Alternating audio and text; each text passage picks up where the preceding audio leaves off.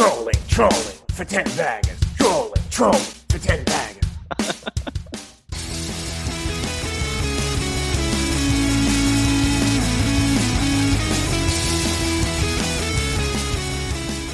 Thanks for joining us. You're here with Joel and Sam. We're here to talk about finding 10 baggers. That's a stock that's gone up 10 times. There isn't much out there about how you find a 10 bagger, so we chat to people who've found them before. In the show, we talk to all sorts of guests about all sorts of different things, but just remember that nothing included is advice. Make sure to speak with a professional advisor about your own circumstances before making any financial or investment decisions.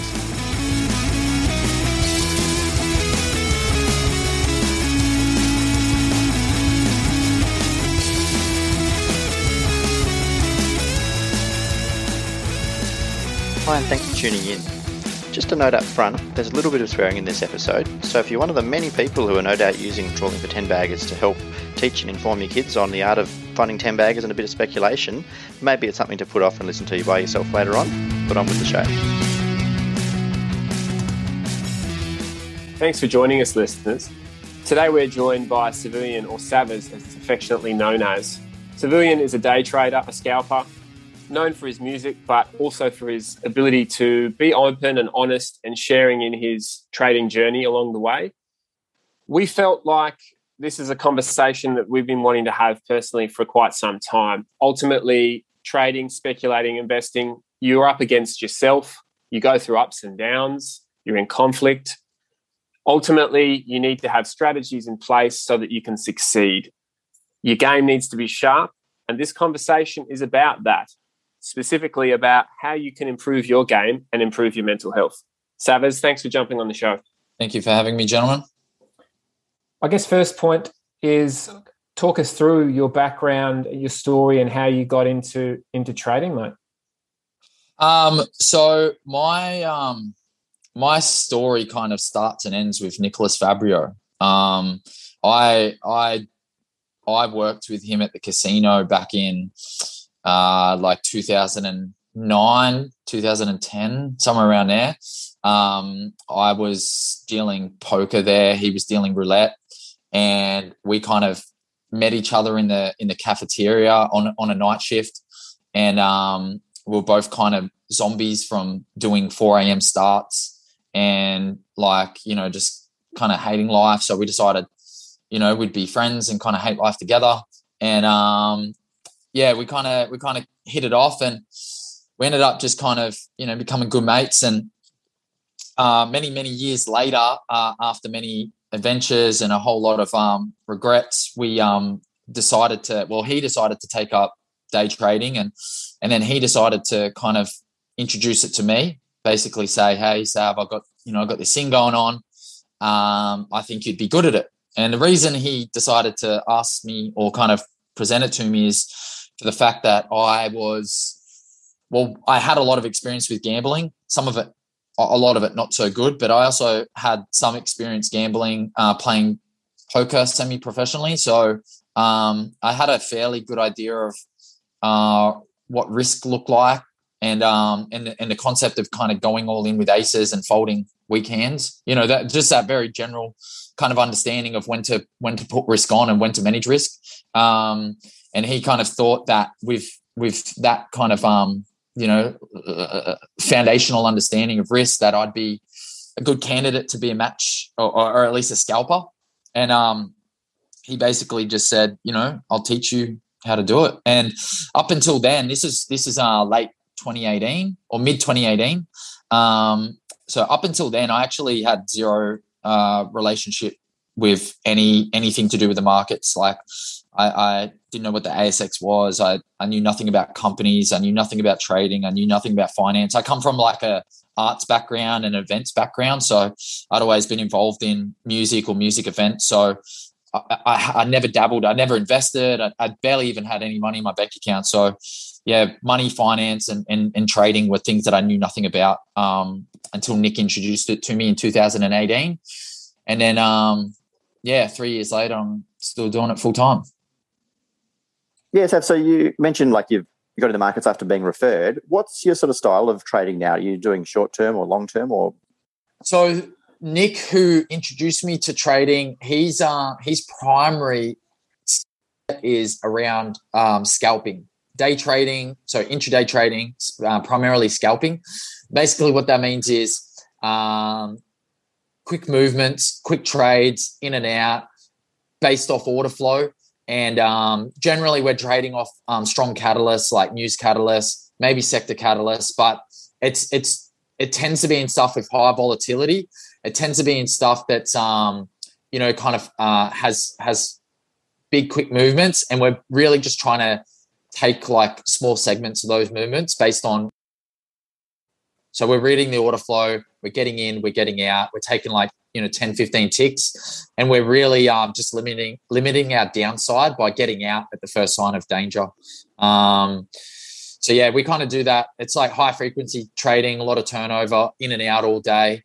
No kind of like average trade time is like, maybe 3 or 4 minutes. We're like not holding overnight. We're not speculating on kind of long-term stuff. We're not swing trading. It's just, I was going to ask that. So you're not investing, you're not doing like fundamental research and analyzing the company. You're just there, short and sweet. Literally just order flow in and out. Buy it at $1, sell it at $1.05, and then get on with my day. And okay. we're only trading off of stuff generally in the first like 15, 20 minutes when all the volatility is kind of there. Like when, kind of the match sequence, and just after then kind of post-match drives is generally like where we're finding our bigger setups. Yeah, okay. I mean, that's probably really different to what a lot of our listeners approach the markets, but I think many of the things that we'll talk about will be directly relevant, to a lot of the mental strategies and things that you've got to have challenges with will definitely apply.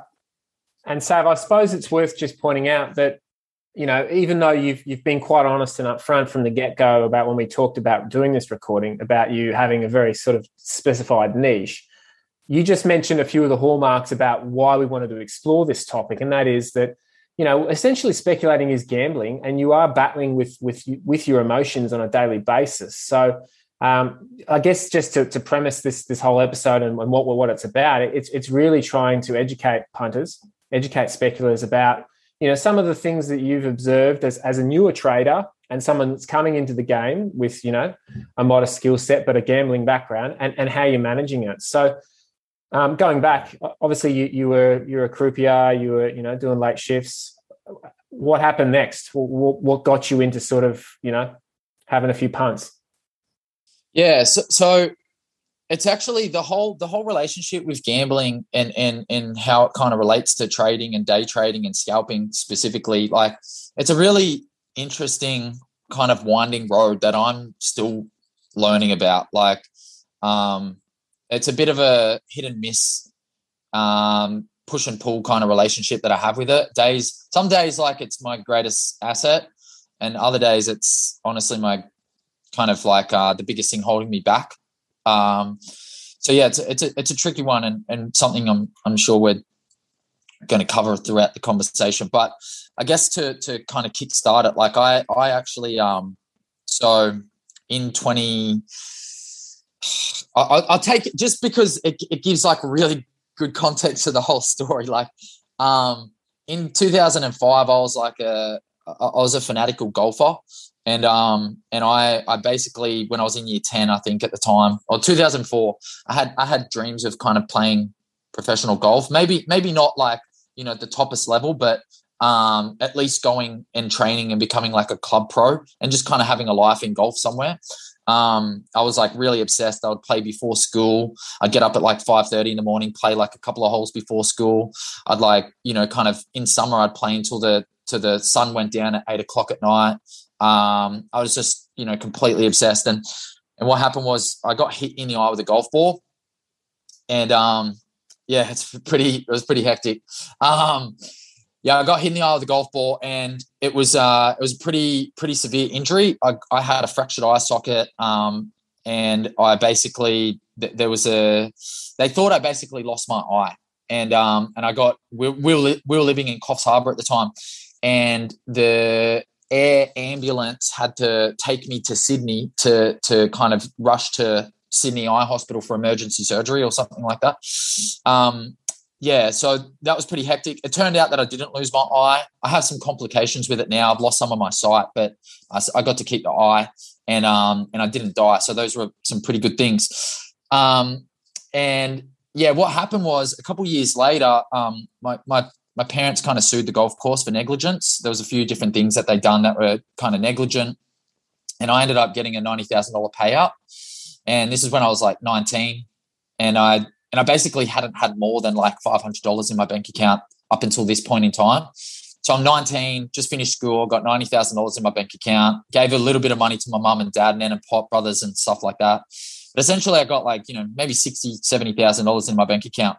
And I moved down to Sydney. This is when I start working at the casino, start dealing poker. And I'm basically a 19-year-old kid living in the city with no responsibilities and a whole heap of money.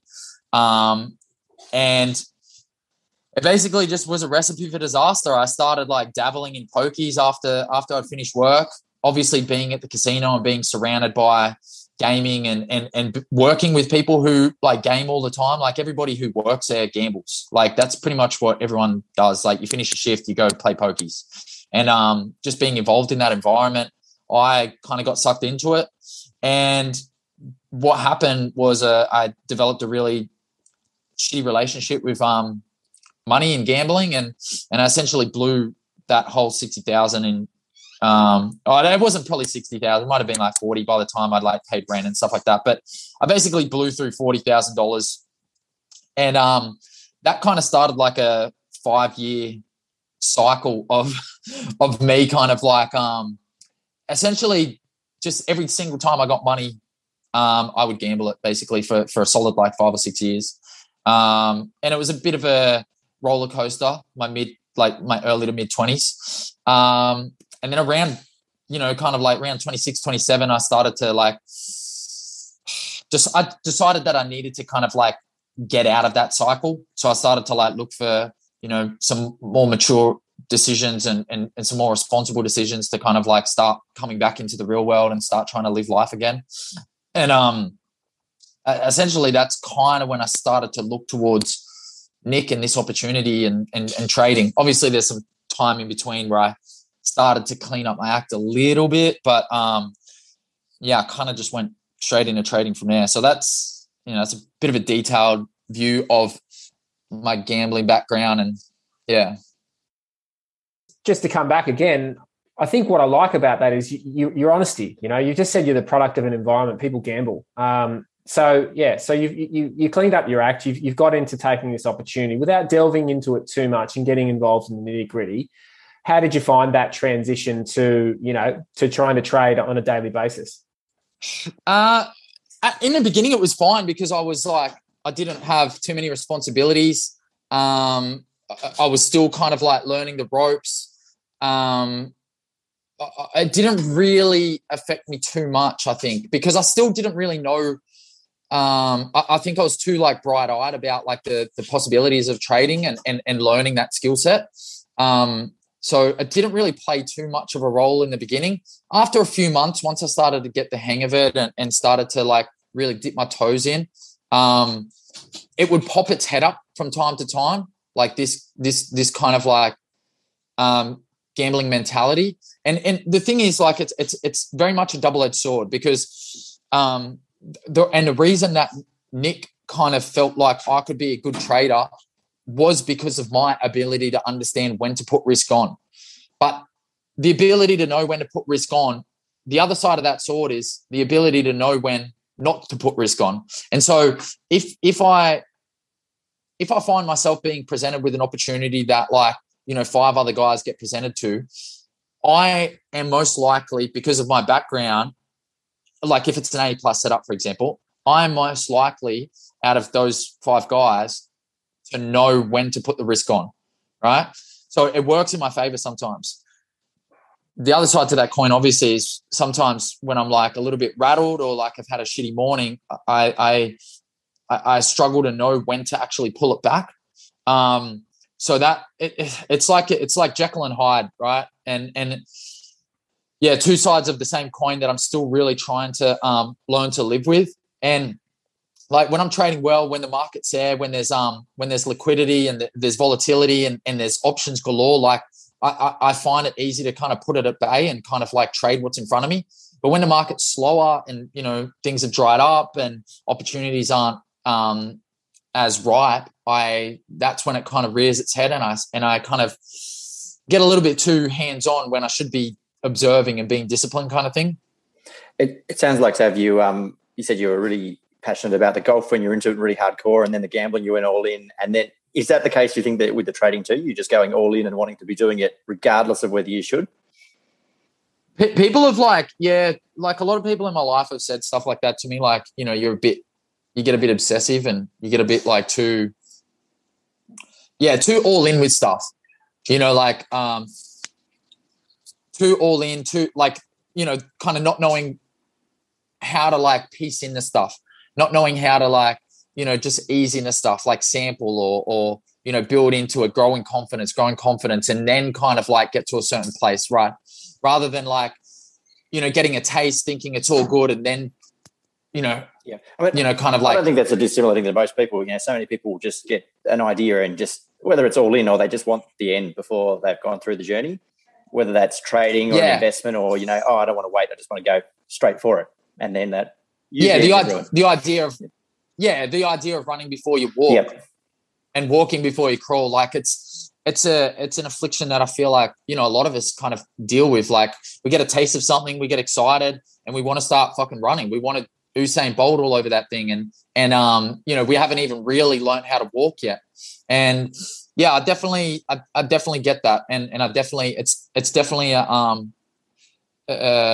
relationship that I'm still striving for. And I think this is like, you know, the overarching idea and principle of kind of like why I feel like I wanted to talk about this on this show is the fact that like trading really challenges us with all of this stuff all of the time. Like, it doesn't stop. There is never one single day that goes by where all of these things that are innately human, you know, the idea of walking before you run and the idea of, you know, managing your emotions and all of these ideas I'm being tested with on a daily basis. Like, I'm going to war with myself every single day with this stuff. And it's why I love trading. We're starting to scratch the surface now, which is really good. And I think from memory, listening to one of your trading diaries, which is pinned on your Twitter profile, which is absolutely a good listen.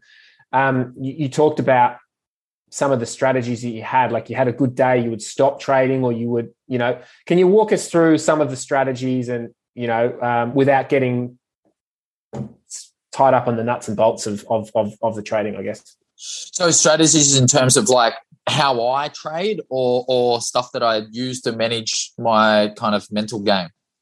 Yeah, I think managing the mental game, because I think that's what everyone, even if you're day trading, you're speculating or investing in, because, you know, essentially you're battling your own emotions. You see something going up, you see something going down, and that elicits a emotional response. So, yeah, 100%. Yeah. Okay, so I think today's like a pretty good example, and, you know, something I can talk about. So this morning I short Novonix in the match, and it was a very how can you say it, loose trading idea. It ended up costing me roughly $6,000 pretty quickly, and it really tapped me out mentally. My mental capital was shot pretty quickly, basically inside of 15 minutes, which is generally when I make all my money. So yeah, it was kind of challenging, but what was kind of, it kind of messed me up a little bit because Weebit had that news announcement, and then there was a pretty decent opportunity to short Weebit. And in fact, like, if I was like more switched on, the Weebit short would have almost covered the Novonix mess up if I was smart enough. But anyway, I messed it up. So I decided at 11:06, like, I needed to pull the pin. So I just got up, took my dog to the park, ran around with her, kicked the ball with her, got some sun, and then went for a bit of a jog, got a banh mi, and then I basically sat at a park and contemplated life and whether or not I'm actually meant to be a trader. And then after I self-soothed, I returned back to the market at like 2:30, and then I watched this thing called KNI. I can't remember. That's a ticker. I can't remember the name. It's been going crazy in the last couple of weeks. Anyway, I traded it into the close and traded it fairly well into the close and kind of like almost, kind of halved my loss for the day. So, the kind of the takeaways there and something that I tend to do pretty frequently is, one, get away from the screen. Like if I feel like I'm getting a little bit too obsessed, because that's definitely something I can do. I can overtrade stuff, revenge trade, get too big in stuff. Chase stuff, FOMO, all those things that kind of start creeping in if I've had like a bad start to the day, or if I'm, just a little bit on edge. One of the things, the first thing is get away from the screen.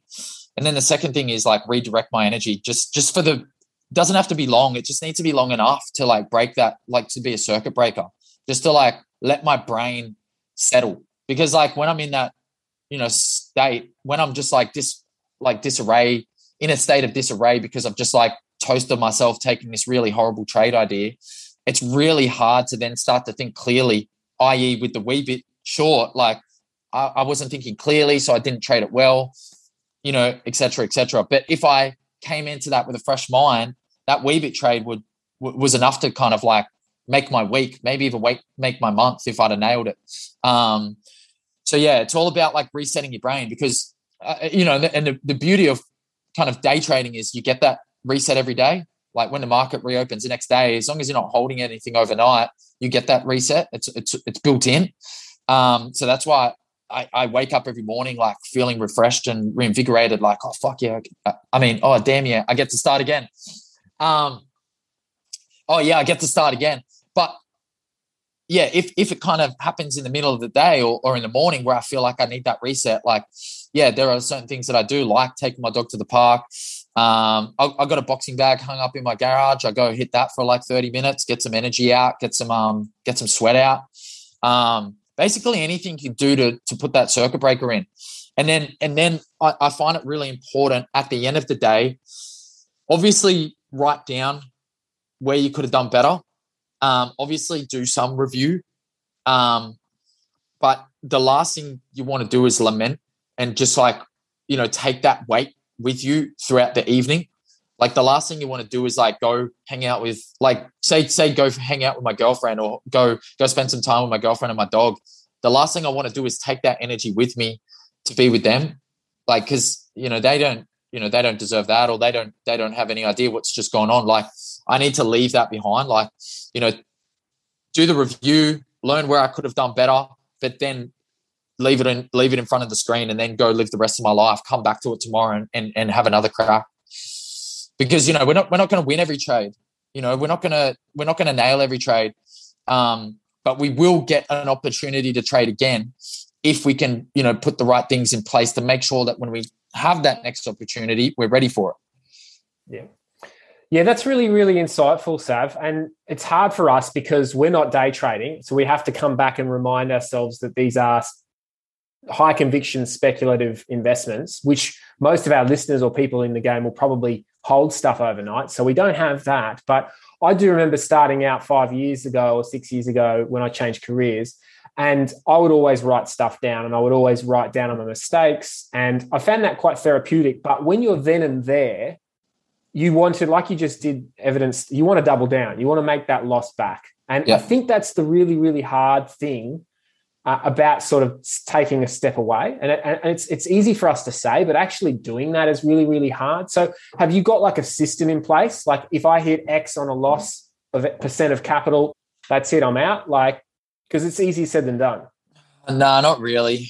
Not really. Like, no, like honestly, like I feel like once it actually, it's more like a time thing. For me, it's a time thing. So if I get to like 11 a.m. and I've just blown up my morning, I just need to get away from the screen, like, because I'm not going to make it back during the middle of the day. If anything, I might find something in the evening. Oh, sorry, the afternoon. Like generally, like something might either break down or break out in the afternoon, which I might be able to trade. But the kind of grind that happens throughout like the middle of the day, generally like, 11 to or 11:30 to say like 2:30, that just becomes chop that I know that if I'm sitting in front of the screen and I'm seething from the morning, I'm only going to find myself getting stuck in. So I'd rather just so it becomes a time thing. Just get away from the screen, come back at 2:30. If anything presents itself, now I'm kind of looking at it with new eyes and hopefully not taking into account the mistakes of the morning. And then I can, trade it with a fresh set of eyes. And but that's not going to happen in the middle of the day. So I guess to answer your question, it's more like a time thing. There's no like dollar amount. Like I can blow up the morning to any degree and still kind of be okay with it as long as I can come back to the afternoon session with fresh eyes. Okay, so that time thing, that's really good. If you've made money in that first hour, is it still the same process? Is it up off the screen? Don't get cocky, don't get greedy. Yeah, same thing. Because it works that way as well. Like if I've absolutely smashed the morning, then I might start to kind of like feel myself a little bit, like, get a little bit too fancy throughout the middle of the day, try some exotic trades that I don't generally try to trade. I don't want to give back. So I will like leave for like an hour and a half, go exercise, go play with the dog. And then I'll come back, say 2:30 again. And I do have a bit of a tendency to give back sometimes, like where I might try those trades. But I know that at least there's a higher probability of them working in the afternoon. During the middle of the day, they're not going to work at all. So right. Yeah. Brilliant. So just coming back for anyone listening or picking this up for the first time, it's about a process, right? You write every day, you diarize every day at the end of the day, what worked, what didn't, things to improve on, things that. So what I do is I got a couple of different strategies when it comes to diarizing and keeping like mental track of where I'm at and what I'm doing in life. Like, so I have my trading journal, so I have Samika, which everyone has, which is a trading journal, which kind of keeps your trading stats and, you can keep track of your entry quality, exit quality, stuff like that. And your win rate and your P&L and that, that's interesting, but it's kind of, I think for the most part, unless there's something like real obvious, for the most part, that's kind of, there's a lot of that's just vanity. What's kind of probably more important is the what do you call it? The note, Evernote. So I just keep like a report card every day on Evernote, where I kind of go through and, like I set myself a goal at the beginning of each day. Did I achieve that goal? What do I need to do better tomorrow? So I'll do that every day. But then every morning, once a new day starts, I'll review the previous day in another diary. But this is primarily from the point of view of like where my head's at, like, and where was my head at. So I try to write down every day what I felt and what I did the previous day. And just to kind of like, just to kind of keep myself accountable, because I feel like, kind of throughout my early 20s and mid 20s, when I was doing all the like craziness and gambling and losing money and just being silly, making a lot of silly decisions. One thing I did really well, probably more than lose money gambling, was actually lie to myself. I was really good at lying to myself. Like I would tell myself like, it's all good. Like I'm making money. I'm making money as a poker player. But in reality, like I would make like maybe $500 playing poker, but I'd put $1,000 on the roulette table as I walked out, kind of thing. And, those little lies, like I got really good at lying to myself. And I think as traders, we can kind of do that as well. Like, especially when it comes to like charts. And this is something I was like joking with a mate of mine about the other day. Like, he's like really good at kind of like reading charts and knowing chart setups. And I got no idea about charts really. Like I can read a 1 minute chart and I can scalp based on a 1 minute chart, but daily charts and understanding where, what kind of setups are about to, break out or break down or whatever. I don't really know enough about that, but I was talking to my mate about this and not to throw shade at anyone who's like a chartist or, is really good at reading or, setting up charts, but we're talking about how, when you're putting together like trade ideas based off of charts, it can be really subjective. And I think that the idea that came to me was off of the back of watching a lot of these crypto guys talking about charts. And I don't know if it's similar at all to how like equities guys talk about swing trading based off of charts. I don't know if there's any correlation there, but I was watching these like crypto traders and crypto enthusiasts talk about charts, and the way they were talking about it was just like so head in the cloud stuff. It was like, oh, do you know what? We got the 50-day EMA here, and if that breaks down, then we got the 200-day for support, and then there's and they just kind of kept on coming up with excuses for why it's still worth staying in this trade, and I don't know, like it just sounded like you were just looking for an excuse to stay in a trade, really, and you're just kind of lying to yourself. I feel like that's something that we all can do as humans. Like we can lie to ourselves like, oh, you know what? Like it's not that bad of an idea because I kind of got some good out of it. But in reality, no, it was a bad idea. You just kind of got lucky. So one thing I tried to start doing about a year and a half ago was writing down every day how I thought and felt, because I knew that if I wrote it down, I couldn't lie to myself. Like if it was just in my head, I could lie to myself as much as I wanted. I could make things up. I could make things seem smaller or bigger than I wanted them to be. But if I started writing it down and then I had to like read it, like a month later, I would know exactly how I felt. And I would rather deal with that, however harsh that truth is, than being, led astray by my own kind of like inadequacies or flaws or whatever. So that's a really big thing that I added about 18 months ago. And yeah, it's been pretty big for me. Yeah, that's fantastic, mate.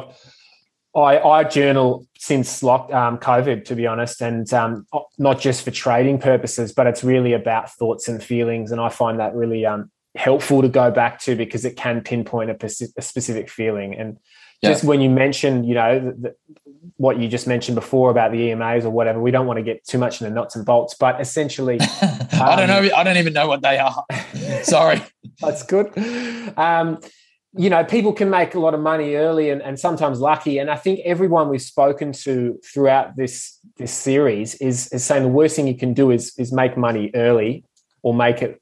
I think you're really, really successful all the time, and it can be a recipe for disaster. So I liken it to the idea that it's got to be process driven, and it comes back to that point that you said about running before you can walk. Like you can't just come into this and make heaps of money, or you might have made money, but if you don't have the process in place, how is that going to serve you in the times that aren't so good or in different challenging times? Totally. I guess what I want to come back to as well, which is something that's been burning at me for a while, and I think we have to comment on it, is social media has become almost integral now to trading.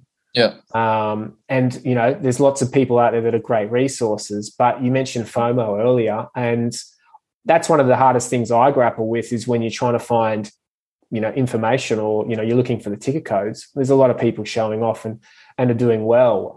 Have you got any tips? Have you gone through that sort of evolution of how you deal with that, or do you just block out noise?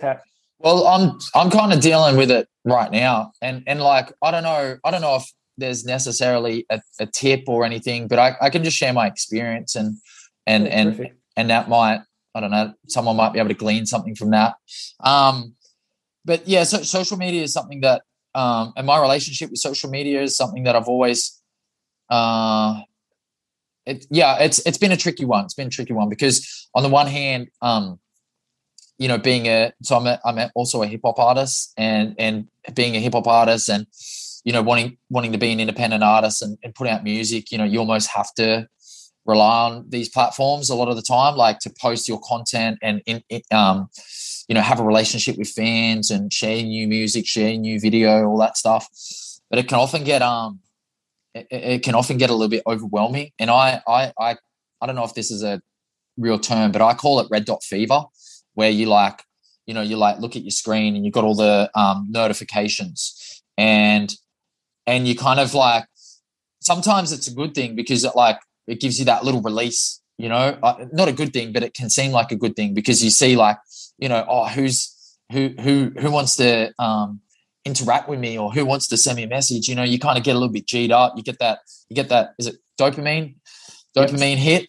And, and conversely, when it's not there, you get a little bit let down, like, oh, what? No one liked that post, or no one wanted to interact with me, or so it's a very dangerous place. And I think it's, we're not going to know for years, I think, how detrimental this little experiment has been. But I kind of got a feeling that the amount of anxiety that is being kind of dispersed throughout, like, at least, our generation and down, is, I think it's hectic. I think it's really hectic. Like, I've got a 12-year-old sister, and, there's already, some things popping up with her relationship with TikTok and, stuff like that. Anyway, I don't want to get too sidetracked, but essentially, so Twitter was something that I turned to back in maybe May last year. I started posting results daily. And I did it initially because I wanted to, Nick's my mentor. Nick's one of my best friends. He does it. And I don't know, I kind of saw him doing it, and I thought, well, maybe there's some value in this. Maybe if I can, and I wasn't putting up huge numbers, so it wasn't like I was trying to swing my dick, but I felt like it was something that could keep me kind of accountable. Like, I had already had like a bit of I had a bit of a rapport with some of the people on Twitter, and I thought, maybe if I can post my results every day, and I've got these people like that are watching for them, maybe that'll kind of keep me in line, and maybe letting them down might be enough motivation to kind of stay disciplined. And I don't know, maybe that's not the best reason to do something, but I thought, what the hell? And being someone who kind of likes attention anyway, as a hip hop artist, and as like I've always enjoyed public speaking. I've always enjoyed the attention and the limelight. So I thought that it could be like an extra string to my bow, so to speak. I started posting every day. I'd post like reviews. I posted monthly reviews. I talked to lots of people on Twitter, and I've met some really amazing people on Twitter. And honestly, like, I've met some really great people on Twitter. But there is a dark element to it, and that FOMO and that the big noting and stuff like that. That is a real part to it. And it's okay when things are going well, as they did for like 12 to 18 months for a lot of traders. A lot of swing traders, a lot of investors, whatever, day traders, everyone basically, I think most people had like a pretty solid 12, 18 months on the COVID climb back. But once that dried up, and people are some people are still kind of posting good stuff. Now, all of a sudden it's like, oh, wait a minute, they're still making money. Why aren't I making money? And you can and that's kind of what happened to me. Like, the pressure of having to post to people day in, day out, and then deal with those responses and reactions, it kind of just caught me in this cycle that ended up just getting a little bit toxic, where I was like posting bad results, like trading bad, then posting bad results, and having to explain to people why and how and stuff like that, and it ended up just becoming like a bit of a just a bit of a toxic place for me. Not because anyone else is doing anything necessarily, but because you don't get the full picture, because you're not getting all the details all the time, because you're only just getting the highlights and the snapshots, you can easily start to paint your own picture. You can fill in the blanks yourself. And if you're having to do that more often than not, it can get a little bit dangerous. Look, I honestly, like, this is the only tip that I could have for the social media relationship. Do less of it, as little as you can. Like, go in there with a purpose. Like, get on there with a purpose, and then get the fuck off. Because if you get stuck there for any amount of time, it can get real dangerous. It can get real messy. It can get real sticky. And I don't care how like disciplined or strong or, strong-willed or whatever you think you are, like, that place can create, it's full of landmines, and you don't know which one you're going to step on any given day. Like, you might be the most diligent, disciplined person in the world, but you might have had an off morning. You jump on Twitter on that day and everything could change. So like go in there with a purpose, know exactly what you're looking for, and then get off, because you don't want to wander around there aimlessly. It gets real dangerous then. Yeah. No, I think that's well said, because I can hear myself in what you're saying, because I remember being 10 years ago when Hot Copper was all it was. There wasn't Twitter, right? Yeah. And I used to spend hours posting and wanting that validation. And I don't know when it happened. Maybe it was maturity. Maybe it was just getting old. I realized that's not actually helping me. That's not actually going to make me any money. I might be right, I might be wrong. You can be long and wrong for fucking ages, whatever. You've got to have rules in place, and even similar. Like I find myself getting upset quite often, and I made a rule to myself. I just put my phone away at the end of the night. I don't even bother checking on Twitter. Like I go on there to check a code to see what something's talking about, and that's it. I'm out. I'm off. Yeah. There's probably two things that I have introduced more recently. Is I don't look at my phone before like 8:30. So once I get up, like I go for a walk and I do like all my morning routine. And then I don't actually probably not till 9 o'clock. Like I'll sit at the computer, I'll sit at the desk, I'll start doing my morning prep. And then after I've got like an hour of prep in and I've kind of like on top of the day and I'm into the day, then I'll open my phone and kind of like look at some stuff and check on stuff. And then converse like at the end of the day.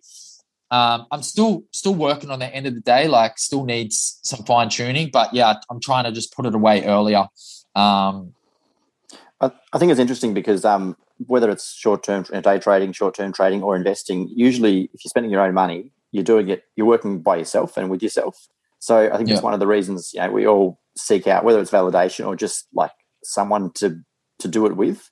And it's one of the unique aspects of anything on the markets is your decisions are made by yourself, for yourself, and you're ultimately accountable. And it's not a team job like most other pursuit or many other pursuits are. Yeah. Makes it a really interesting. Yeah. I think that's a part of the reason that people seek out and we seek out validation. Totally. And you know what? You can have like I've formed some pretty good bonds with some people on Twitter, and I've met some really good people on Twitter, and one of the guys on Twitter that started interacting with me when I started posting results, we ended up becoming really good mates, and he's now one of my best mates. And it can have its place, but you just got to be ready to look for the right stuff, because it is a needle in a haystack a lot of the time. And if you're ready to find that needle, then give it a crack. Yeah, I was just going to say, coming back to my original point, I certainly don't want to say that people should be avoiding Twitter or Hot Copper. There are plenty of intelligent posters and plenty of good people in all walks of life. Totally. I met Joel through Hot Copper and a mutual friend. So there's a good friendship, and this podcast wouldn't have been. And just coming back to just talking with the gristle. That's what Joel and I used to do for ages before deciding to do this podcast, I guess. But awesome. Coming back to that, I think you mentioned it, and I think this is probably one of your strategies. But just to come back, just so everyone's got something documented. Are you saying that everybody needs to find like a mentor or someone to talk stocks or talk something about? Because, you don't want to be going to your loved ones with these problems at the end of the day either. No, you do not. Oh, God. It sounds obvious, but maybe some people are getting started and Yeah, no, I know, but it's just funny because that's exactly what happened today. And after I blew up in Novonix this morning, I came upstairs and I'm like stomping around, and my girlfriend's like, how can I help? I'm like, you can't help this. No one can help me. Just like so dramatic, like the world's about to end. Okay. So sorry, but no, that is it. That it is a really good point. Like the last, like you want to let people in small amounts slowly, so they pick it up. You also don't want to put it on them if they don't care, if they don't want to know. but yeah, finding, like, I don't know about necessarily finding a mentor, but definitely finding someone or a group of people that you can at least bounce ideas off of. The last thing you want to do, and make sure, and like this comes down to the individual. You definitely don't want to get involved in a group with a group of people that are just kind of just become where it just becomes an echo chamber for your bad ideas. Like you really want to get involved with people that will tell you you're an idiot if you're being an idiot. Like you really want people who are going to tell you black and white, like what they think of you and like whether or not you've got good ideas or whatever. Like, you know, it's nice to kind of like be told we got good ideas, and it's nice to kind of know that we're on the right track. But, you know, a punch in the face is just as relevant when it comes to learning sometimes. And, you know, you need to be around people that are willing to do that. Like, you know, because they're not doing it because they dislike you. They're doing it because they love you. They want you to, you know, sharpen up.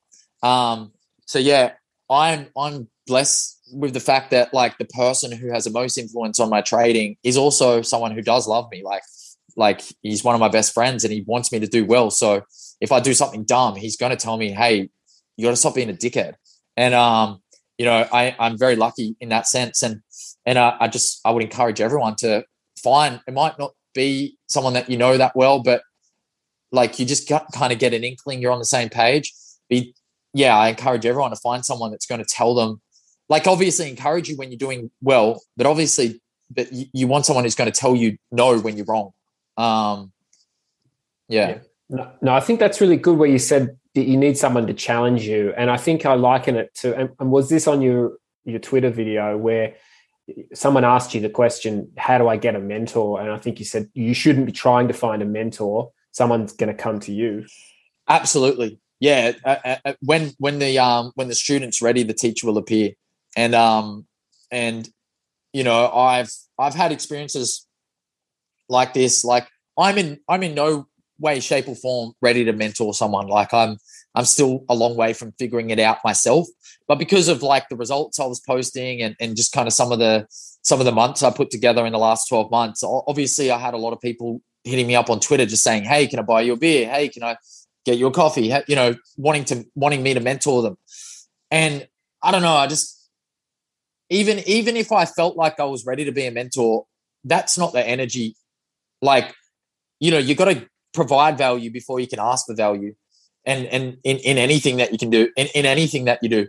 And the people that I actually ended up gravitating towards and the guys that I started like this chat with are two guys that like came to me day in and day out for months and just talked to me like as a dude and just like kind of got on the same level as me.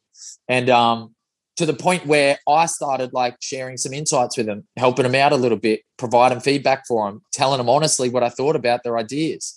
You know, and that didn't happen just because they walked up to me and said, hey, can you show me, or hey, can you be my mentor, or hey, can you give me all the secrets? It was because like, you know, they showed to me like over a long period of time that they were serious about what they were doing. They cared about what they were doing and they wanted to be better at it. You know, that's not saying I'm a mentor to these guys, but I've applied, I guess, some, you know, mentoring kind of like, you know, ideas with them and, you know, tried to help them a little bit. Yeah, that reminds me. I think it's a matter of, like you said, providing value as well. I mean, I think we had Harley Grosser on and he said he was writing up articles and he sent them to Roger Montgomery, who was a big person at the time, like providing information and value to people that you're seeking assistance from. Yeah. Like not just trying to extract something from somebody else. Yeah, it seems obvious, but it seems obvious to me because I don't know, I guess my mum and dad raised me to like, you know, not to just straight out ask people for something before you've kind of like got to know them a little bit. But like you see it so often on Twitter, like people will like not know you from a bar of soap, but just like feel confident and comfortable to just ask you for something. And I don't know what it is, but I just, that ain't the right energy. And like, you know, I'm nervous as hell about asking people for anything until I have given something to them or until like, you know, we've formed a bond.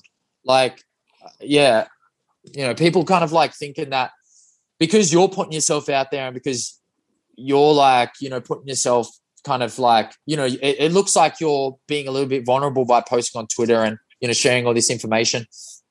They feel like there's an opening to, then kind of like push the envelope even further.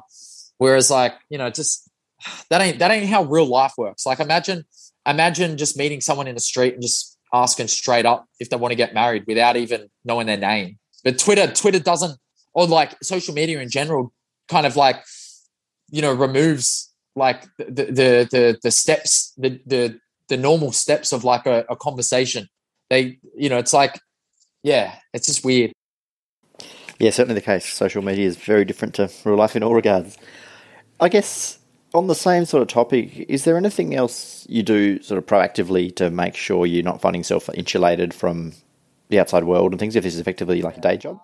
Yeah. I have the benefit of, so a couple of those guys that I did meet on Twitter, we ended up kind of, two specifically, we formed a really strong bond just over months of just kind of like getting to know each other and having just really similar interests and we ended up becoming really good mates and yeah, so we kind of started a little kind of group, I guess you could say. So we kind of like talk on a daily basis, just about trade ideas and so there's one outlet there, and then obviously having Nick, be obviously a trader, but also one of my best mates. We talk we talk every day. We talk multiple times a day, every day. And he's like, probably my biggest champion when it comes to trading and easily my biggest support when it comes to trading. Like, and just being able to like roll ideas off of and just talk shit. Like sometimes it's just about talking shit at the end of the day, not necessarily talking about trading, but decompressing. They're probably the two main ones. That's really insightful, Sab. Do you have anything else with a view to time, obviously, and talking about what you're up to now? Is there any other strategies you don't think we covered off that if I'm listening to this for the first time and I want to get into trading, but also speculating and finding my feet, what you would give listeners? Oh God. Balance. I would say balance and so probably three things: balance, working your way in, like starting small, kind of like crawling first, and then consistency. So, and I don't think anyone gets anywhere in life without those three things. Like, you want to get obsessed in the beginning because you're learning like a new thing, but you don't want to let it like ruin your life or your relationships or anything else that you're doing. So you want to get balance right. You want to put the right amount of hours in and make sure that everything else in your life is getting equal amount of attention. You don't want to go, balls deep into like learning how to trade and then stop like jogging to like keep your fitness up or stop talking to your wife or whatever. So that's probably one thing I would say, balance. And that's something that, I'm still working on. Like I get really interested and really quickly sidetracked by all these things that I like learn about, hobbies, whether it's podcasting or the trading spaces thing, or, I'm kind of constantly, shiny object syndrome kind of thing. So, and then the next one is probably crawling before you walk, in terms of like starting small, testing stuff, writing stuff down exactly how it happened, and then building slowly, building over time. Like it's not going to happen in 3 months. It's not going to happen in 6 months, but it will happen. So like be okay with that. Be okay with the fact that it's going to take time. And like, our life is like a stock chart. It doesn't go, like, most of the time it doesn't go in a straight line. There's pullbacks. There's down periods. There's flat periods. But essentially, most good charts, they go up over time. And so like, be okay with that. Be okay with the fact that it's going to take time to go back up again. So yeah, giving it time, and then And then what was the last thing? Consistency. So like showing up every single day, and just doing a bit. Like you don't have to do a lot, but do a bit. Do something every single day. That is absolutely fantastic, Sav. You mentioned something that really resonates about being okay with it, you know, and saying, and I like to listen to lots of podcasts, and I've said it before, you know, it's okay to be not okay. And just coincidentally, it happens to be Are You Okay Day. So it is. We hope all those listeners out there who are listening at another stage in their lives are okay. Yeah. But those three bits there are beautiful bits of advice. And you talk about balance, the things you're passionate about. Tell us what you're up to now, Sav. Tell us about Trading Spaces and some of your music. So before I go on to talking about me, then just to the Are You Okay reference, like I actually, so on Monday morning, I just sent out I was just like, do you know what? I'm just going to message a bunch of people that I love. Like I messaged like, you know, 5 of my friends, and then I just messaged 5 of my friends. I just said, hey, I love you. Hope you're having a good day. Have a great week. Thinking about you. Something like that, right? Just to give them a little pep in their step, right? And one of the guys who messaged me back is one of my best mates who I hadn't spoken to just for whatever reason. And he actually messaged me back going, hey, dude, really grateful that you sent this. I've just been struggling the last couple of weeks, and I needed that kind of thing. And, you know, even me, like I received a message today from a South African guy that I know that's been following my music for like a couple of years. He just messaged me out of the blue going, hey, Sav, you know, one of your lyrics in this particular song that I released years ago just gave me inspiration today. Like, and he just sent me that out of nowhere.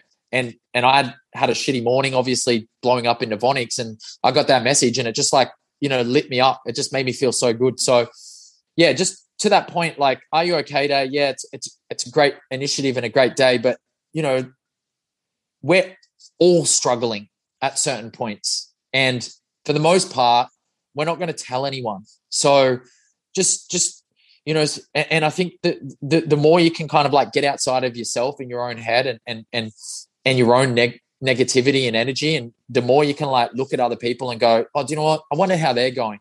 1, it's going to take you out of your thing, out of your funk, and 2, it's going to probably bring them up, which, you know, you get to share that energy. So yeah, reach out to people, tell them you love them, and check in on them. Yeah, well said. But yeah, so, and now I get to talk about myself again. So yeah, a bunch of things. So Trading Spaces have been going well.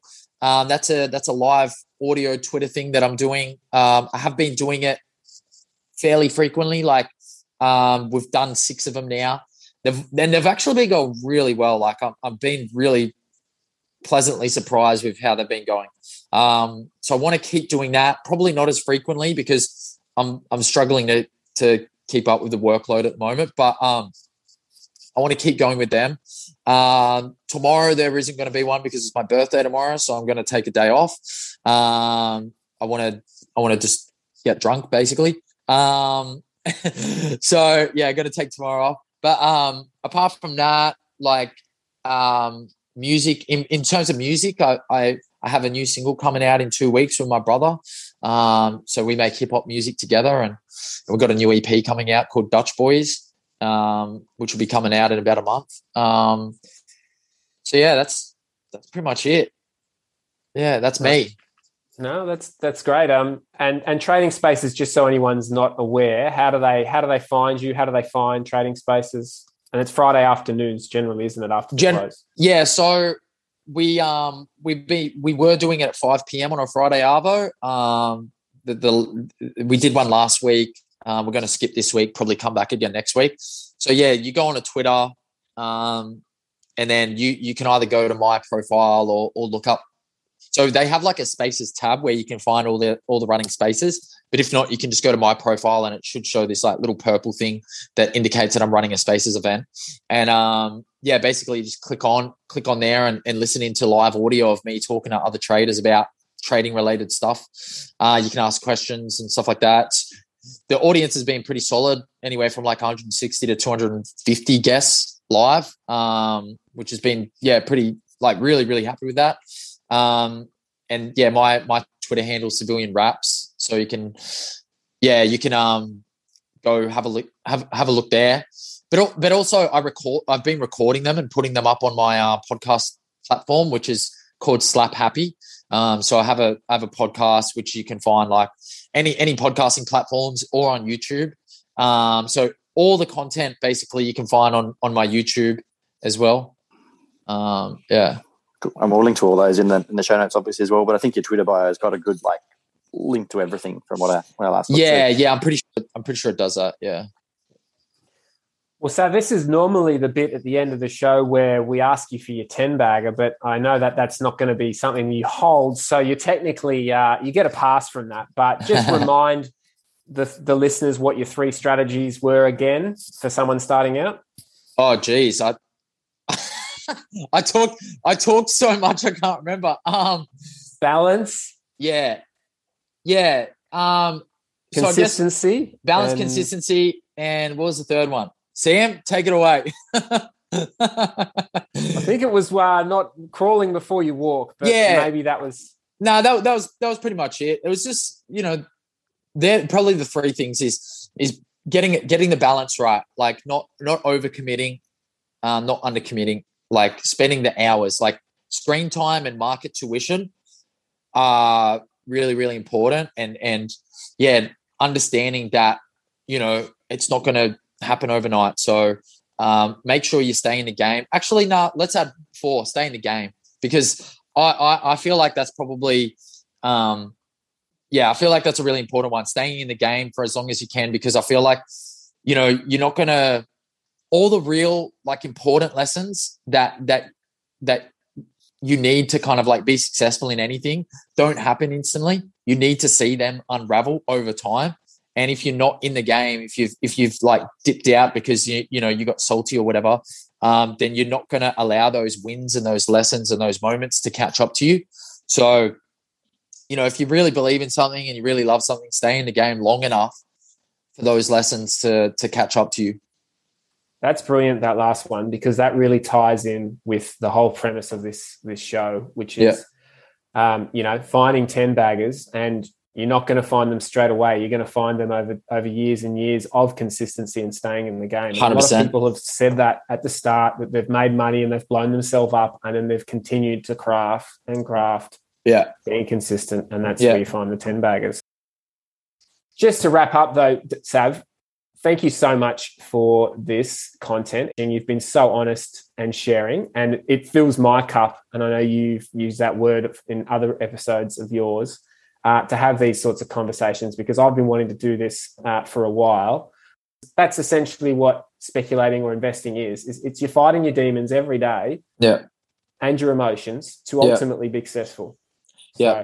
So, can I just say something before I sign off? If anyone has listened to this and thought like, I kind of don't really know what he's saying and want to know more, just like feel free to hit me up, because I'm not anyone special. I'm not anyone like, I haven't come from a university and scalping or whatever. I've just like got given an opportunity, and I'm still someone who struggles with bullshit like every single day, but I'm trying my absolute hardest to be better.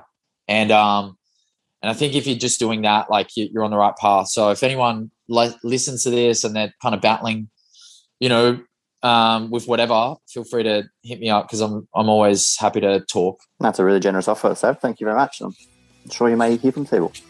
Awesome. Thanks again for joining us, Sav. It's been an absolute pleasure, and I've enjoyed every minute of it, mate. Yeah, thank you. Thank you, Sam. Thank you, Joel.